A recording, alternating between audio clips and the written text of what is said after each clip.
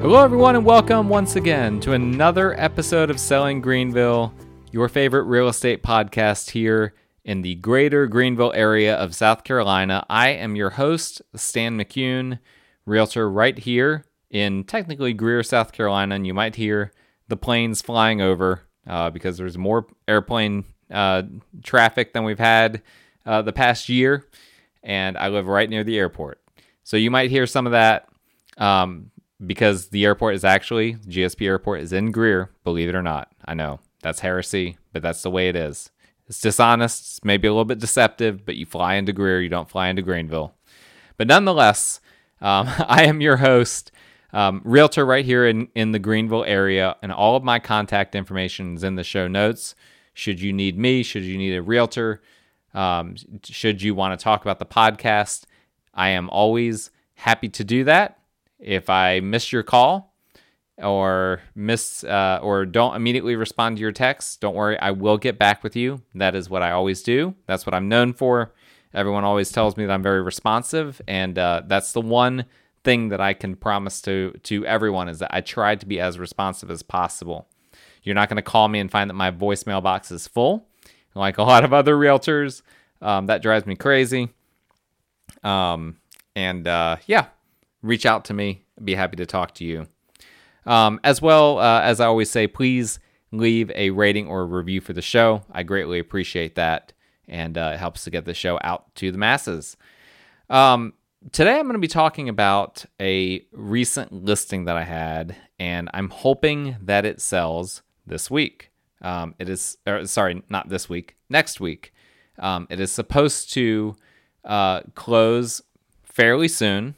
We're just waiting, as always. Always waiting in real estate. We're just waiting to get to the finish line here. But as you guys know, I am a residential realtor. But as a residential realtor, sometimes I find myself in this pseudo commercial space.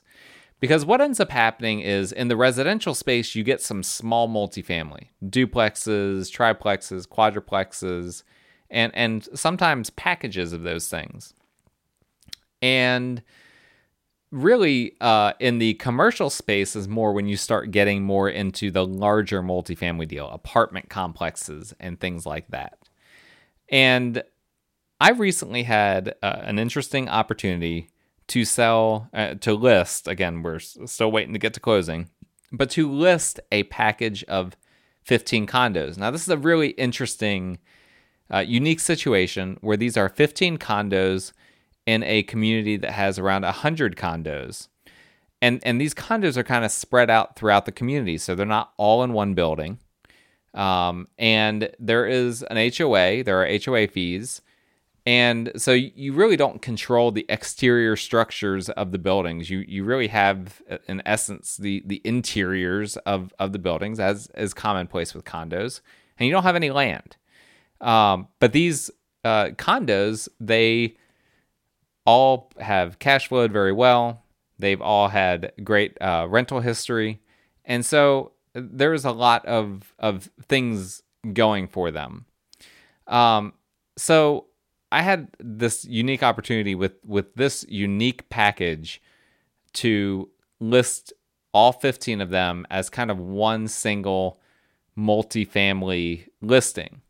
That the kind of listing that doesn't normally come up on the MLS. It's a pretty rare type of situation. And I just found it interesting. Some of the experiences that I had in dealing with that, I thought that you all would find interesting, particularly those of you who are investing in real estate here in Greenville. When I listed these, right away, I didn't hear anything, but about 24 to 48 hours after they went on the MLS, my phone started to blow up. And it really didn't stop until they went under contract. And I was getting calls from anyone and everyone. And what I already knew this, but what I really learned, what was really solidified in my mind is that there is really a massive demand all through the U.S. for small investment portfolios. I was getting calls from Nevada. I was getting calls from Virginia. I was getting calls from California. I was getting calls from all over the place, people that saw this. And, it was listed for a very fair price. We had it listed for $1.185 million, $1,185,000 for 15 condos, all in fairly good shape as far as we knew. And there is just a tremendous amount of demand out there nationwide for this type of arrangement. Like I said, I was getting calls from all over the place. And the impression that I get is that it being in the Greenville area helped, but that this is just a nationwide thing. People are just looking to scoop up these types of deals. And my hunch is that if I had been able to list the whole community, all 100 doors, I probably would have gotten that under contract right away as well. Unfortunately, most of the people in the community, because they're making so much money off these condos, did not want to sell. So I tried to get a few other people to sell, because we had a few sellers together and in on this. But at the end of the day, 15 was the most that we could do. But I was getting calls from people that were like, hey, can you get us more? How many more of these can you get? People telling me, hey, if you ever get another deal like this, please keep my number, call me. It got, honestly, to be overwhelming. It was just like, I don't know how I can possibly, obviously I've got a CRM and whatnot to keep up with different people, but like keeping them all straight, when you get called by 30, 40 different people, it was nearly impossible. So, and interestingly, I got calls from several people that I knew, some people that were, perhaps you're listening to the show, that were like, hey, Stan, why didn't you tell us about this? And, there were various reasons why some people I told the deal to and others I didn't, simply because I know what my clients and what my friends and my colleagues are looking for. And for some people, I didn't feel like this was going to be the good fit for the type of real estate investment that they were looking to do. But the long story short is there is a ton of demand in the U.S. for these types of portfolios, and I think it would have sold. I think I could have listed it for dramatically more if these 15 units made up the entire community. Because the biggest complaint that I got from people was, okay, we're only going to have 15% of the community and there's an HOA. We don't have control. So that was a concern that a lot of people had, which is exactly what I knew would happen. That didn't catch me by surprise at all. But it just reinforced it even more that, okay, if I had the entire community for sale, it would sell in a heartbeat. Another takeaway that I had from this is, and again, this was something that I kind of knew, but I didn't know it to the extent that I know it now. People are desperate to do 1031 exchanges. And if you're not big into real estate investing, you're not sure what a 1031 exchange is, it's a way that if you have a long-term investment in real estate, you can sell that real estate investment, and then within a certain period of time, identify a property to replace it and purchase that property. And then, in essence, your capital gains tax that you would have paid, which would be a lot of money, gets deferred. You can kick that can down the road. And you might want to do that for a variety of reasons. You might want to wait until you have more money to be able to pay your capital gains taxes, or if you're playing the long game, at least the way, and you need to talk to a financial advisor or a 1031 intermediary to get more specifics on this. But classes that I've been to, the way it's been taught to me and the way I understand it, and this is not advice, again, got to clarify this.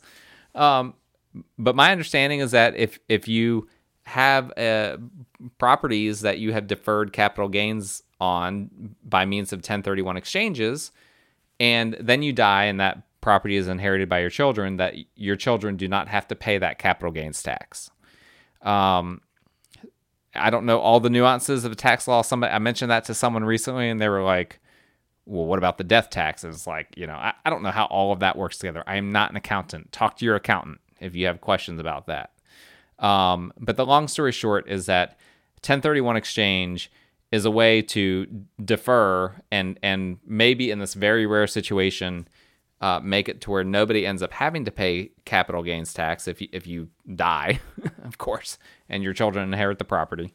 And so there are people that are really desperate to do this, because what there is there's, once you sell real estate and you're wanting to reinvest the proceeds from that investment that you sold into another investment in order to not have to pay those capital gains right away, you only have a 45-day window when you can legally identify the next property that you're going to purchase. And that is not very long. I mean, 45 days. The lack of inventory right now, which we talk about, I know, ad nauseum on this podcast, but it's such a major factor in the market today. But investors are just desperate. I think this is why I was getting calls from all over the country. A big part of it, these people were looking to do 1031 exchanges and were just like, oh man, I've only got a couple of weeks left to identify a property. I've tried on several of them. None of them have worked out. And here they are. They're kind of stuck. And that's something that, obviously as a realtor, I'm kind of like, I wish I could tap into that market more. I have in the past. I've had several clients over the years do 1031 exchanges. But what's interesting is how few of these people as well are being helped by a realtor. That's a fascinating part of it as well. And they're trying to go about it on their own, and that might be part of the fool's errand of it all. There are a lot of realtors out there that don't understand how a 1031 exchange works. I feel like I have a pretty good understanding of it. I've gone to classes. I'm actually in the process of potentially doing one myself with some properties that I'm selling. And so after that, I should really know how it works. But that's just something to keep in mind. Don't just go at it on your own if you're trying to do a 1031 exchange. So that was another takeaway. Another major takeaway is, and again, none of these were like I had never realized this before type of takeaways, but it was more just reinforcing it in a very real way, because this is real money, right? Now we're talking about over $1 million deal. Like, this isn't chump change, right? That we're not talking about purchasing, this isn't Joe Blow purchasing a duplex for $250,000. This is real money now. This is the big boys. There is some serious money being thrown around right now. Obviously in the US, but obviously here in Greenville as well. And at the end of the day, the offer that we accepted was an all cash offer. All cash offer. And even the people that were looking to finance it, they were looking to bring a tremendous amount down. One person had, over $700,000 that he was, trying to put down, and then, going to finance the rest. I mean, there is a tremendous amount of money being thrown around in the real estate world right now. And interestingly, some of the people that contacted me, a large number of the people that contacted me about these condos, let me know in one way or another that they were immigrants.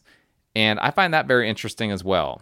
And I'm not going to try to, I have to be careful when I'm talking about immigration related stuff. This is not a politics podcast. And as a realtor, I have to be careful, in terms of fair housing, how I handle some of the delicacies there.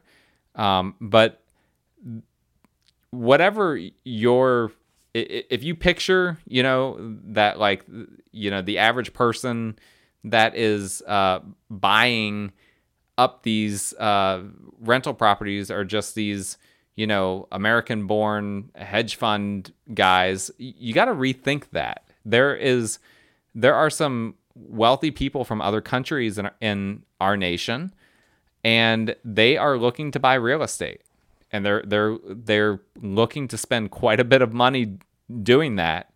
And in some ways, some of the questions that they ask, and again, I'm not trying to paint with really broad strokes, but some of the questions I got from some of these people who revealed to me that they were immigrants, they're different questions than what I'm getting from some others. And so it's unique. They're bringing a different perspective. They're bringing a different energy. They're bringing, obviously money into the foray. And so I think that's exciting personally. I like to see that. I like to see a lot of people from a lot of different backgrounds entering the markets and doing real estate transactions. And so there's not a single profile that you can put all these investors under. There is a great amount of diversity in the real estate investor world. Here's another takeaway that I had from it, and this one is a bit different than the others. But accountants being behind right now is majorly complicating the process of people doing these big transactions on like multiple fronts. So there are a lot of accountants right now that they've just gotten crushed by COVID, by all the different stimulus things that the government has done, the PPP loan, which now, there's another deadline for that. All this unemployment, and there's just so many different things that accountants have had to do the past year to year and a half that they've never had to do before. And it's putting them in a bind, and so they're having to stretch themselves really thin and cut the fat out of what they're doing. And in a lot of cases, what I'm hearing over and over again is that their accountants, a lot of people's accountants have not, completed their 2020 taxes yet. They've had to extend that out. They have not completed their 2020 bookkeeping yet, and there are other things as well that aren't being done in the normal timely manner, and that's a challenge. That's a challenge with people trying to get financing on a bigger package like this. A lot of banks, they want to see those 2020 tax returns. It's a challenge for those that, in the case of some of these condos that were being sold, I didn't have all of the records firmed up. It was hard for me to get, because like I mentioned before, there are multiple sellers involved with this. It was hard for me to get all of the records, all the financial records from some of them, because some of them still didn't have their things from their accountants from 2020. And so this is a major challenge right now. And I think that my suspicion is that we're going to continue to see this for the next little bit at least, and that it's going to make it challenging for people to purchase these types of property, types of packages, as well as the people purchasing them are probably going to have to be in the dark a little bit in terms of what they're actually purchasing, because they might not have all the P&L statements. They might not have all of the financial records. Another takeaway that I had, and again, I keep saying this was not a surprise. It was just a reinforcement. Many of the agents, and I'm not trying to bash other agents out there. I fully understand that. I posted this in the MLS, so this was blasted out to a lot of residential realtors, and some of them were polite enough to admit that they had never dealt with anything like this, and it was a little bit outside their wheelhouse. Nonetheless, many agents that I communicated with, I could immediately tell they did not know what questions to ask. And I could immediately tell which ones did know what questions to ask. It's very, you can assess that if you're in this investment world, which I am. Again, I'm not a commercial agent, but I have kind of a toe dipped in the commercial multifamily business just by virtue of the fact that I've done several smaller multifamily deals, and I'm educated enough on the larger ones as well, to educated enough to be dangerous on it at least. It doesn't take me long to be able to identify, okay, this person has no idea what he or she is talking about. They don't know what questions to ask. They don't know how to represent their client. Blah blah blah. They're in over their heads. And on the flip side, there were some that they immediately dove into. You can tell by the abbreviations. They start throwing all these different abbreviations at you. Well, do you have this? Do I need to sign an LOI? And how many P&Ls do you have? And do you have this document, that document? And those are just basic examples, obviously. But those are the ones that when they're speaking the language naturally, it's like, okay, they get it. They know exactly what they're looking for, and they are going about it the right way. They're representing their client well. And the way I approached this, I had all the information kind of teed up and ready to go. But because there's a lot of like delicate financial information that is being revealed as things get divvied out to different people, I was not just putting that on display for everyone. If someone asked me for information, then I had the ability to provide it. My clients gave me that ability to provide that information to people that were trustworthy, that I could provide it to. And again, because this is a unique deal, we weren't doing LOIs and all of that. But nonetheless, I approached it from, hey, part of the evaluation process, as I was listening to these people talking to me, part of the evaluation process for me as a realtor, for me to go present to my clients, hey, here is the type of buyer that I think we're dealing with here. I wanted to hear what questions those agents were asking me. That helped me to understand better the headspace of the buyer, better the headspace of the agent, to better understand what type of a transaction this is going to be. Is this going to be the type of transaction where they're going to want to do a tremendous amount of due diligence, have a gazillion inspections done? If that's the case, this isn't really a great property to be having a gazillion inspections done. I mean, we got 14 out of the 15 units occupied. How are we gonna disrupt the tenants multiple times over a multi-week period?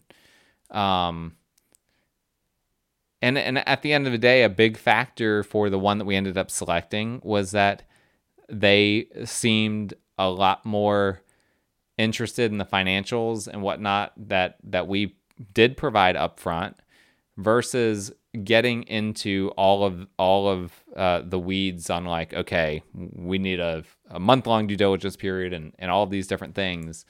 The vibe that I got, and that I let my clients know at the end of the day, they have to make the decision, was, okay, this seems like someone that understands what they're doing. They understand that the finances work, and that doing, a ridiculous due diligence period really isn't necessary at the end of the day, because they're looking at it more from a numbers perspective than needing to get into the weeds on like, is there a leaky faucet in some of these? Is there a tenant that has an extra person staying in his or her unit that we didn't know about? They weren't interested in that. They were looking at it more from a money perspective. And that was the type of client that we were hoping to get. That was the type of buyer we were hoping to get. I think we got it at the end of the day. But you can assess that, and I was able to assess that in the moment, gauging the questions and gauging the types of reactions that I was getting as people were contacting me. So a very unique experience. I don't know if I'll ever do something like this again. I hope I do, because I've enjoyed it. I think it was a fun experience. It was very demanding. We went about this the right way, doing it as more of a residential deal. We had seller's disclosures and whatnot on every single unit. I had a lot of paperwork to do, a tremendous amount of paperwork in order to get this to be MLS compliant, and in order to get this, to be compliant with C. Dan Joyner, my firm that I'm currently with, and all of that. It was a lot of work, but it's been worth it. And hopefully at some point here in the future, I will be able to do something else like this, because I can see now there is a massive market out there that's just salivating over this type of deal. And a lot of times these types of deals go off market. And I think I have now been able to demonstrate that there's a way that you can go about it by doing it on market as well.